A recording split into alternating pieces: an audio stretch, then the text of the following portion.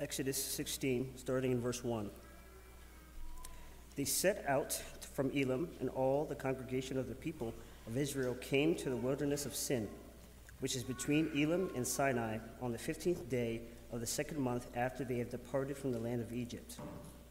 And the whole congregation of the people of Israel grumbled against Moses and Aaron in the wilderness. And the people of Israel said to them, "Would that we had died by the hand of the Lord in the land of Egypt, when we sat by meat pots and ate bread to the full. For you have brought us into the wilderness to kill the whole assembly with hunger." Then the Lord said to Moses, "Behold, I am about to rain bread from heaven for you, and the people shall go out and gather a day's portion every day, that I may test them, whether they will walk in my law or not. On the sixth day, when they prepare what they bring in, it will be twice as much as they gather daily." So Moses and Aaron said to all the people of Israel, "At evening you shall know that it was the Lord who brought you out of the land of Egypt, and in the morning you shall see the glory of the Lord, because he has heard your grumbling against the Lord.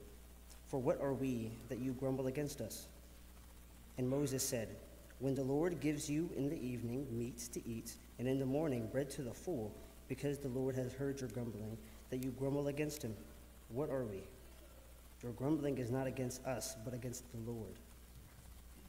Then Moses said to Aaron, "Say to the whole congregation of the people of Israel, 'Come near before the Lord, for he has heard your grumbling.'" And as soon as Aaron spoke to the whole congregation of the people of Israel, they looked toward the wilderness, and behold, the glory of the Lord appeared in the cloud. And the Lord said to Moses, "I have heard the grumbling of the people of Israel. Say to them, at twilight you shall eat meat, and in the morning you shall be filled with bread. Then you shall know that I am the Lord your God." In the evening, quail came up and covered the camp, and in the morning dew lay around the camp. And when the dew had gone up, there was on the face of the wilderness a fine, flake-like thing, fine as frost on the ground. When the people of Israel saw it, they said to one another, "What is it?" For they did not know what it was. And Moses said to them, "It is the bread that the Lord has given you to eat. This is what the Lord has commanded. Gather of it, each one of you, as much as he can eat. You shall each take an omer, according to the number of persons that each of you has in his tent." And the people of Israel did so. They gathered, some more, some less. But when they measured it with an omer, whoever gathered much had nothing left over, and whoever gathered little had no lack. Each of them gathered as much as he could eat. And Moses said to them, "Let no one leave any of it over till the morning." But they did not listen to Moses. Some left part of it till the morning, and it bred worms and stank. And Moses was angry with them. Morning by morning they gathered it, each as much as he could eat. But when the sun grew hot, it melted. On the sixth day they gathered twice as much bread, 2 omers each. And when all the leaders of the congregation came and told Moses, he said to them, "This is what the Lord has commanded. Tomorrow is a day of solemn rest, a holy Sabbath to the Lord. Bake what you will bake, and boil what you will boil, and all that is left over lay aside to be kept till the morning." So they laid it aside till the morning, as Moses commanded, and it did not stink, and there were no worms in it. Moses said, "Eat it today, for today is a Sabbath to the Lord. Today you will not find it in the field. 6 days you shall gather it, but on the seventh day, which is a Sabbath, there will be none." On the seventh day, some of the people went out to gather, but they found none. And the Lord said to Moses, "How long will you refuse to keep my commandments and my laws? See, the Lord has given you the Sabbath. Therefore, on the sixth day, he gives you bread for 2 days. Remain each of you in his place. Let no one go out of his place on the seventh day." So the people rested on the seventh day. Now the house of Israel called its name manna. It was like a coriander seed, white, and the taste of it was like wafers made with honey. Moses said, "This is what the Lord has commanded. Let an omer of it be kept throughout your generations, so that they may see the bread with which I fed you in the wilderness, when I brought you out of the land of Egypt." And Moses said to Aaron, "Take a jar and put an omer of manna in it, and place it before the Lord to be kept throughout your generations. As the Lord commanded Moses, so Aaron placed it before the testimony to be kept. The people of Israel ate the manna 40 years till they came to a habitable land. They ate the manna till they came to the border of the land of Canaan. An omer is a 10th part of an ephah. The word of the Lord.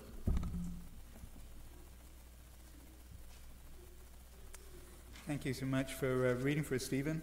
Please do keep that scripture passage open. We're going to be diving into it together. Originally, we were going to be conducting this installation service earlier in January. My text was going to be, I'd lined it up perfectly. It was going to be John chapter 10, the Good Shepherd. It all fits so well.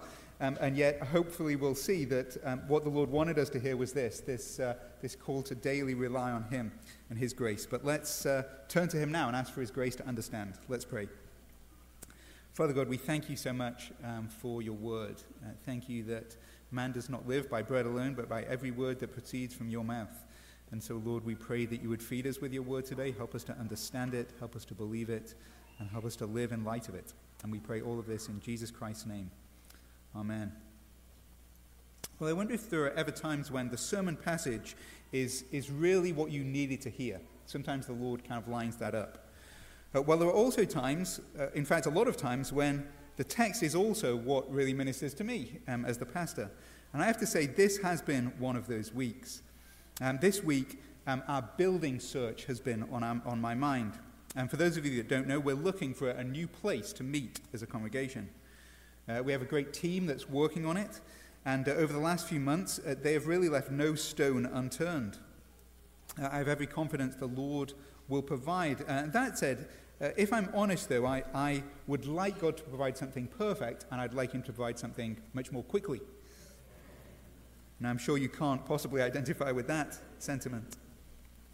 But unfortunately, that is not really how life usually works. Whether we're looking for God to provide a building, or if we're looking to God personally to provide healing or a new job or meet some financial need, we can find ourselves in a very similar position to the position of Israel, wandering in the wilderness. In the sweltering heat of the day or the cold of the desert nights, it can feel like our needs are not being met. We begin to become desperately hungry, desperately thirsty. And I think in one sense this very soon will apply to our new elders and deacons. In fact, one of them, and I won't say which one, said this to me. They said, "I'm not sure what I'm getting myself into becoming an officer when our church doesn't even have a place to meet." What we find in Exodus 16, however, is a huge encouragement no matter what it is we face, together or alone. This chapter reminds us that even though God doesn't do exactly what we want when we want, He can and will provide for us in the midst of the wilderness. As I said last week, Israel's wilderness wandering really does provide a sort of a map of where we're at in the Christian life. Now, Paul even tells us in 1 Corinthians 10 that these things are written down as an example. Just as God had saved them from Pharaoh in the past, He has saved us from sin. And just as He had promised them a land in the future, they were awaiting this promised land. We too have a new heavens and a new earth to look forward to. And yet, where are we right now? Well, we're wandering through the wilderness of this world. We need to acknowledge that this is not our permanent home. And so we need God's help. We need to live by His grace, moment by moment. And this chapter perfectly captures what that means in practice. The chapter exposes the temptations and challenges we face in the wilderness. And at the same time, it reassures us of God's daily generosity towards us. And so we're going to walk through this chapter and we're going to consider three main things. Firstly, we'll look at Israel's desperate grumbling against God. Desperate grumbling against God. And then secondly, we'll consider daily grace from God. Daily grace from God. And then finally, we'll conclude with a reminder that all of this is designed for good by God. A desperate grumbling against God, leading to daily grace from God, all of which is designed for good by God. That is what life is like between now and heaven. And so firstly, let's focus on this desperate grumbling against God. In other words, faced with tough circumstances, the people begin to complain. And now I'm sure none of you have any idea at all what that is like. I mean, for good Christian people like us, this is completely and utterly unrelatable. I'm not sure why they're snickering out there. I'm sure none of us would ever grumble when the going gets tough. And just to be clear, that is a joke. I think we all get this. I mean, can you imagine what this was like? We're now a month into the wilderness journey. Moses tells us that. God had miraculously provided water. We saw that last week. And now their food supplies are beginning to run low. Stomachs are beginning to rumble. The kids are getting a bit hangry. And look down at verse 2 with me. Look at how they respond. And the whole congregation of the people of Israel grumbled against Moses and Aaron in the wilderness. And the people of Israel said to them, "Would that we had died by the hand of the Lord in the land of Egypt, when we sat by the meat pots and ate bread to the full, for you have brought us out into this wilderness to kill this whole assembly with hunger." Notice how their present pain firstly leads them to the past. A past, we have to say, that they seem to view with rose-tinted spectacles. Never mind the fact that Pharaoh had oppressed them and made them enslaved. He even issued an order to drown all of their sons in the River Nile, if you remember. But now, in the wilderness, those are just details. And now all they remember is this. Back in Egypt, the food was so good. I mean, is that really true? They were peasant farmers.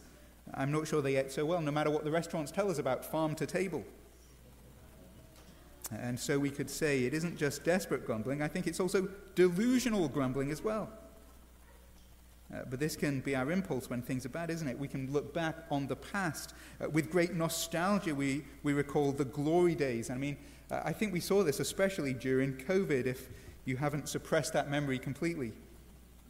Now, I remember everyone was hankering for normal life. I mean, everyone just said, "I wish things could go back to normal." And yet before the pandemic, I don't remember anyone being happy and content. Do you? And yet here are the people wishing God had killed them in Egypt. Sure, that seems it would have been better than the empty stomachs they face. And I think this brings a whole new definition to the word hangry, doesn't it? This isn't just 2 or 3 bad apples in the bunch either. I mean, we're told in verse 2 that the whole congregation grumbled. Last week we saw 1 million voices united together in praise for God at the edge of the Red Sea. And now we see the same 1 million voices united in common grumbling against God.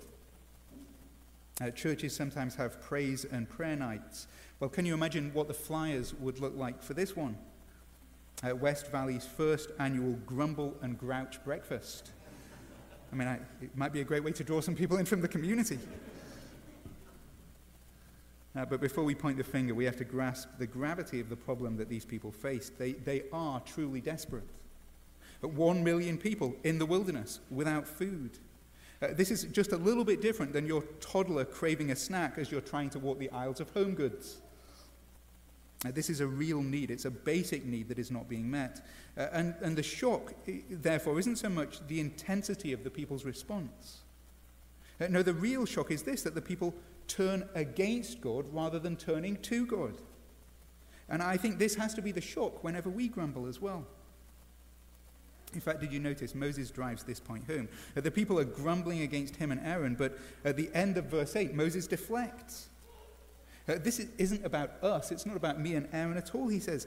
No, the Lord has heard your grumbling, that you grumble against him. What are we? Your grumbling is not against us, but against the Lord. We have to say, to some extent, that is true of all grumbling. I mean, in Exodus 16, this is quite easy to see.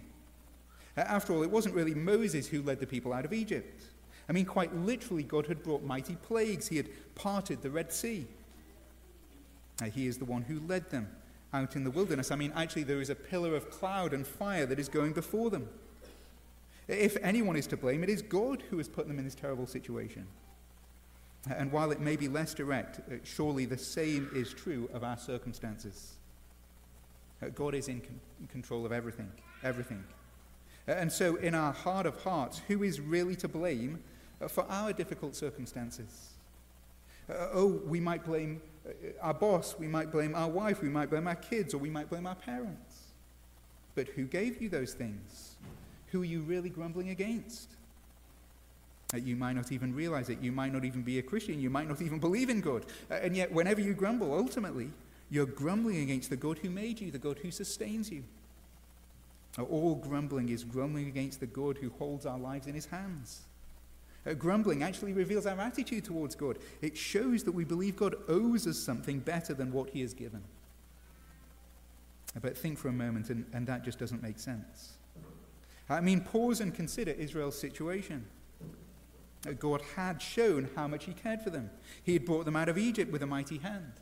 As we've already said, he parted the Red Sea. He crushed their enemies in the sea. He provided them with clean, pure water when they were thirsty. And so consider three potential responses to their current hunger and pain. Firstly, this is perhaps the British response. Of course, what they could do is keep calm and carry on. This is the British stiff upper lip approach to pain. This is the option of those who simply tell us, when you suffer, just grin and bear it. But to do that would be to deny their real need. To take that approach would mean they all die of hunger. And so what about a second response? Well, it's the one they take. They respond by complaining. They start to murmur. They start to grumble. They start to get hot under the collar. They start to get mad at Moses and Aaron, and ultimately mad at God for this situation. And all of us have been there, haven't we? Even though we know this isn't the right response, even though we know this response is unhealthy, even though we know grumbling and complaining are roundly condemned, both in the Old and in the New Testament. And so what about a third approach? Really the logical approach, given what we know. Instead of keeping calm and carrying on, instead of complaining, well, why don't they cry out to God? Why don't they go to him in the midst of trouble and call out to him for his mercy? Hasn't God proved that he cares for them? He's proved that to Israel in the last 15 chapters. And he certainly proved it to you, not only in your own life and experience. He proved it definitively 2,000 years ago. And when God himself came to earth, when Christ came to suffer for us. When Jesus didn't complain, when he didn't answer back, when he cried out to God. In fact, we read in Hebrews chapter 5, verse 7, that Jesus offered up prayers and supplications with loud cries and tears to him who was able to save him from death. And he was heard because of his reverence. That, of course, is the right response to suffering and pain, to cry out to God. And how much more should we do that? Because Jesus Christ cried out and endured pain and suffering for us. God shows his love for us in this, that while we were still sinners, Christ died for us. And so when we're tempted to doubt, when we're tempted to complain, when we're tempted to question God, don't desperately grumble against God. No, cry out to God instead. The Apostle Peter tells us, Peter, who had experienced plenty of suffering and pain, in 1 Peter 5:7 he writes, "Cast all of your anxieties onto him." Why? Because he cares for you. Now, don't let suffering drive you away from God in grumbling. Instead, let it drive you to God for his great mercy. Well, that's well and good, you say. That makes sense for Israel in the wilderness. Maybe you feel like they had it easier than you do. As I've said, they had this pillar of cloud, this pillar of fire. They could see God was with them. It must have been easier for them to trust God because God was with them. Well, really? Is it easier for them to trust God because they can see a cloud in front of them? As Christians, you don't just have God with you, you have God within you. By his Holy Spirit, God dwells in your heart. He is at work there, as Paul writes in Philippians 2, to will and to act according to his good pleasure. And so it's no surprise that actually in the very next verse, in Philippians 2:14, we read this command, "Do all things without grumbling and complaining." You see, we often feel the weight of that command without the promise, don't we? God is at work. God is with you. God is within you. So don't grumble. Don't complain. Instead, turn to God for mercy. This is the desperate grumbling we see against God, not just in Exodus chapter 16, but it's the kind of grumbling that we see everywhere. And yet that is why our second point is such good news.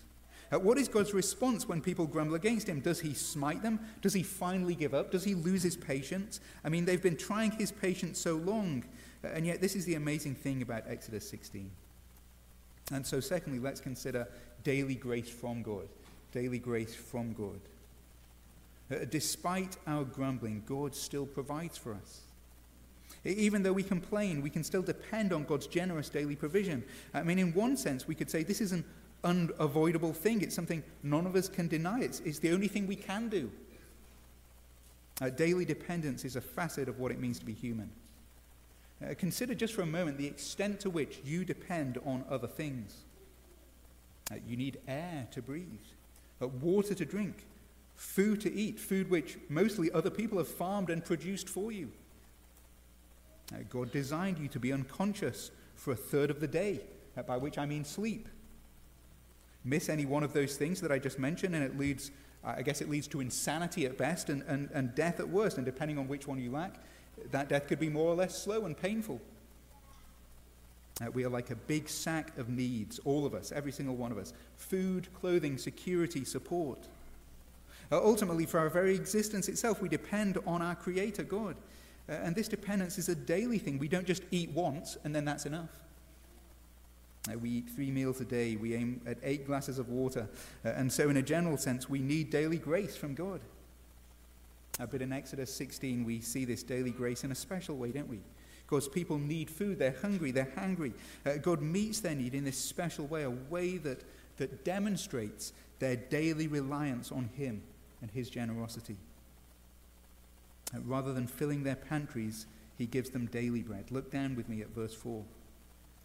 Then God said to Moses, "Behold, I am about to rain bread from heaven for you, and the people shall go out and gather a day's portion every day." And now how this works is further spelled out in verses 13 and following. Maybe it's a familiar story to you. Firstly, God gives them this meat feast, an evening of quail that seems to be just for one night. And then the next morning there is this fine frost-like substance that appears on the ground around them. They're told to gather up enough for that day, and that day alone, taking one measure for each person. As the sun comes up, the bread just disappears. And if they take too much and keep it overnight, well, worms start to grow. The thing starts to stink. They have just enough to eat each day, no more, no less. I mean, there's an element of trust here, isn't there? Think about this. It's taken you a whole month to work through your supplies, and now here is bread all around you. It must have been tempting to kind of restock the cupboards. I mean, we're going back to COVID, aren't we? And to all the people that kind of gathered all of those, all the toilet paper or whatever it was. Wouldn't you be tempted just to kind of store up a little bit? But no, only enough for that one day, except for the Sabbath. And this takes even more trust, doesn't it? On the 6th day, they're meant to take twice as much. But hang on, we know what happens if we keep it overnight. I mean, we've done this. It's going to breed maggots. But instead, the bread is fine. What is more, if they disobey, they'll go hungry since there is no new bread on the Sabbath. I mean, it's interesting, various attempts have been made to explain all of this away. Maybe all of this was the secretion of some desert bugs. Doesn't sound very appetizing. Maybe it was some sort of edible fungus. I don't know, plant-based proteins, something like that. The problem is nothing can really explain why there was enough for 1 million people. And nothing really can explain why it appeared each day except not on the 7th day. This is clearly a miracle from God. It's His daily provision, His daily grace. This is how He, in His kindness, met the needs of His grumbling and complaining people. In a way that pulled them away from the nostalgia of the past. But also in a way that kept them out of the future, we could say. Something that kept them relying on Him in the present. When it comes to food, no planning for the future was allowed, it seemed. This wasn't like Costco during the impending snowstorm, where people clogged the aisles to stock up 3 months of granola bars, all expecting Snowmageddon. And no, one day at a time. What's the point of all this? Well, Paul, I already said, told us this is meant to serve as an example. But what is an example of? Well, it's an example of obedience, isn't it? It's an example of daily reliance on God. And consider how Jesus Himself taught us to pray. But we already prayed this way together. Give us this day our daily bread. Surely that has to be a nod back to this chapter. We ourselves need to learn to daily depend on God. We need to learn to take life one day at a time. Yes, one of the threats that we face amid pain is nostalgia, looking to the glory days of the past. But to be sure, another threat is to obsess about the future. Not the future of God's kingdom, that's a pretty good thing to obsess about, but rather our future in this world, even as we read earlier in Matthew chapter 6. To look forward and to worry, what am I going to eat? What am I going to wear? What am I going to drink? How can I make sure my needs are met and my kids' needs are going to be met, even as I grow older and older? And now some of you are thinking to yourself, but don't we need to plan? I mean, isn't it wise to have life insurance or to save plenty of money for your retirement? Well, yes, it is. I think that is important. But if that's what you're thinking, I suspect that planning ahead is not really your problem. In fact, for many of us, the problem is this. We face the pain of the present, and the way we try to escape it is by trying to control the future. If only we can line things up, the suffering will go away then. I mean, I've met people who build their whole lives on this kind of philosophy. They almost literally kill themselves, working more hours than there are in the day. Why? Well, to put aside as much as possible for retirement. And while they do this, life itself and everyone around them is just drifting away. I mean, they're like the rich fool in Luke chapter 12. If you're not familiar with the story, I encourage you, go and read it later. Basically, this guy stores up a ton of wealth for himself. And then in Luke chapter 12:19, he says to himself, he says, "Soul, you have ample goods laid up for many years. Relax, eat and drink and be merry." I mean, this guy is kind of an advertisement for the retirement industry. He seemed like a very wise man, didn't he? I'm sure he would have made the Forbes 100. But in verse 20, God said to him, "Fool." That's never a word that you want to hear God say about you. In verse 20, God said to him, "Fool, this night your soul is required of you." In other words, you have no idea what tomorrow will bring. Sure, it is wise to plan when you can, but you ultimately have absolutely no control over so many things that affect your future. I mean, even with our plans, we still have to trust the Lord to provide for us daily, don't we? To provide for us physically in terms of food, but also to provide for us spiritually. That is what we learned about a couple of months ago in John chapter 6. In John chapter 6, Jesus does exactly what God does in Exodus 16. He provides miraculous bread for his people in the wilderness. But Jesus makes clear it's not about bread. In fact, he tells us this. He said, "This is about me. I am the bread of life. I am the one you need to be sustained, to live from God. I am the true bread that comes down from heaven. I am the only source of true life." And the way he provides that life, of course, is through his own death, through his own resurrection. And listen, we need to daily rely on Jesus Christ. Christ must become our daily bread. But we need to come to him in faith every day. That's why he taught us that prayer. Give us this day our daily bread. I mean, being a Christian is not something that you did by praying a prayer 20 years ago and then just sort of now you move on from there. No, you have to come to God daily for grace. Daily you need to bring to him your needs. Your need for food, for water, for air, for support, daily bread.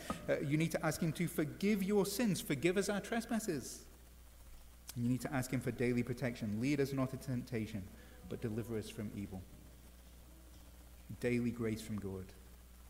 That is God's answer to our desperate grumbling against him. And before we move on, we need to remember just how undeserved this is.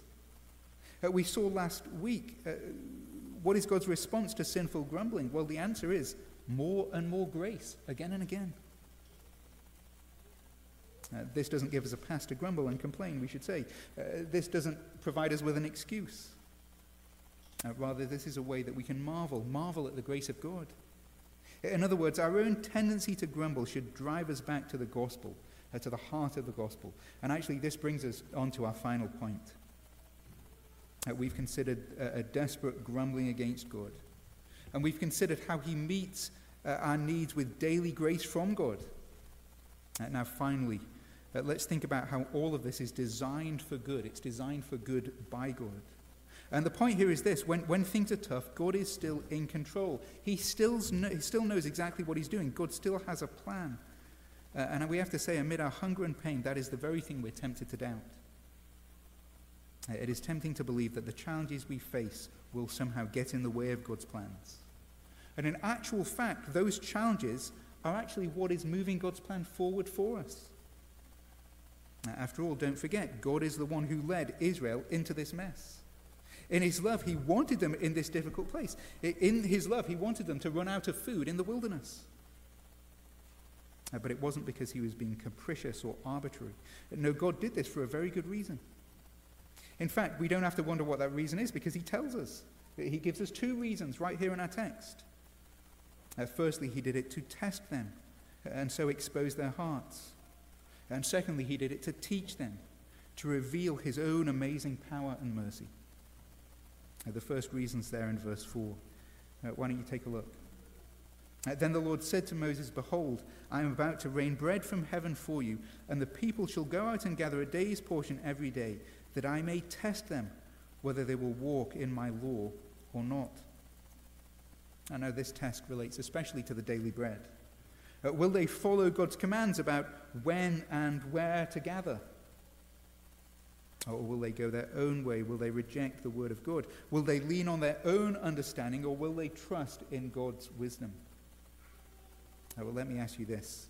Did God already know the answer to that? Was God surprised when they gathered too much and kept it overnight, or when they went out to gather on the Sabbath? Was he shocked that they would somehow gather too much? I mean, I'm not shocked. I've read enough about them to know exactly what they do. And if God is not surprised, we have to say, well, who exactly is this test for? Surely this was the goal, to expose the fact that Israel weren't such great people. To expose to themselves the fact that they were the kind of people who tended to grumble and complain when things are hard. The kind of people who tended to ignore the word of God, who tended to go their own way. The kind of people who didn't rely on his daily grace in the way that they should. I wonder if that sounds familiar to you. But how do you know that about yourself? I mean, would you know your own sin and rebellion if you didn't find yourself in these situations? In this trial with bread, God exposes their greatest need. In fact, their greatest need is not a need for bread, it is a daily need for forgiveness. How kind God is to them. How loving this is. As one person has put it, he wasn't content simply to draw his people out of Egypt. And no, God was committed to drawing Egypt out of his people. And so the first design, good design of God, is to test and to expose their hearts. But in verse 12, we also see a second reason. Look at verse 12. I think we could say this one is much more encouraging. It's much more positive. Now, I've heard the grumbling of the people of Israel. Say to them, time is up. I'm going to wipe you out in the wilderness. No, it doesn't say that, thankfully. Say to them, at twilight you shall eat meat, and in the morning you shall be filled with bread. Then you shall know that I am the Lord. This is actually what God had said again and again during those 10 plagues. God is revealing his great power. But notice actually that isn't how it ends.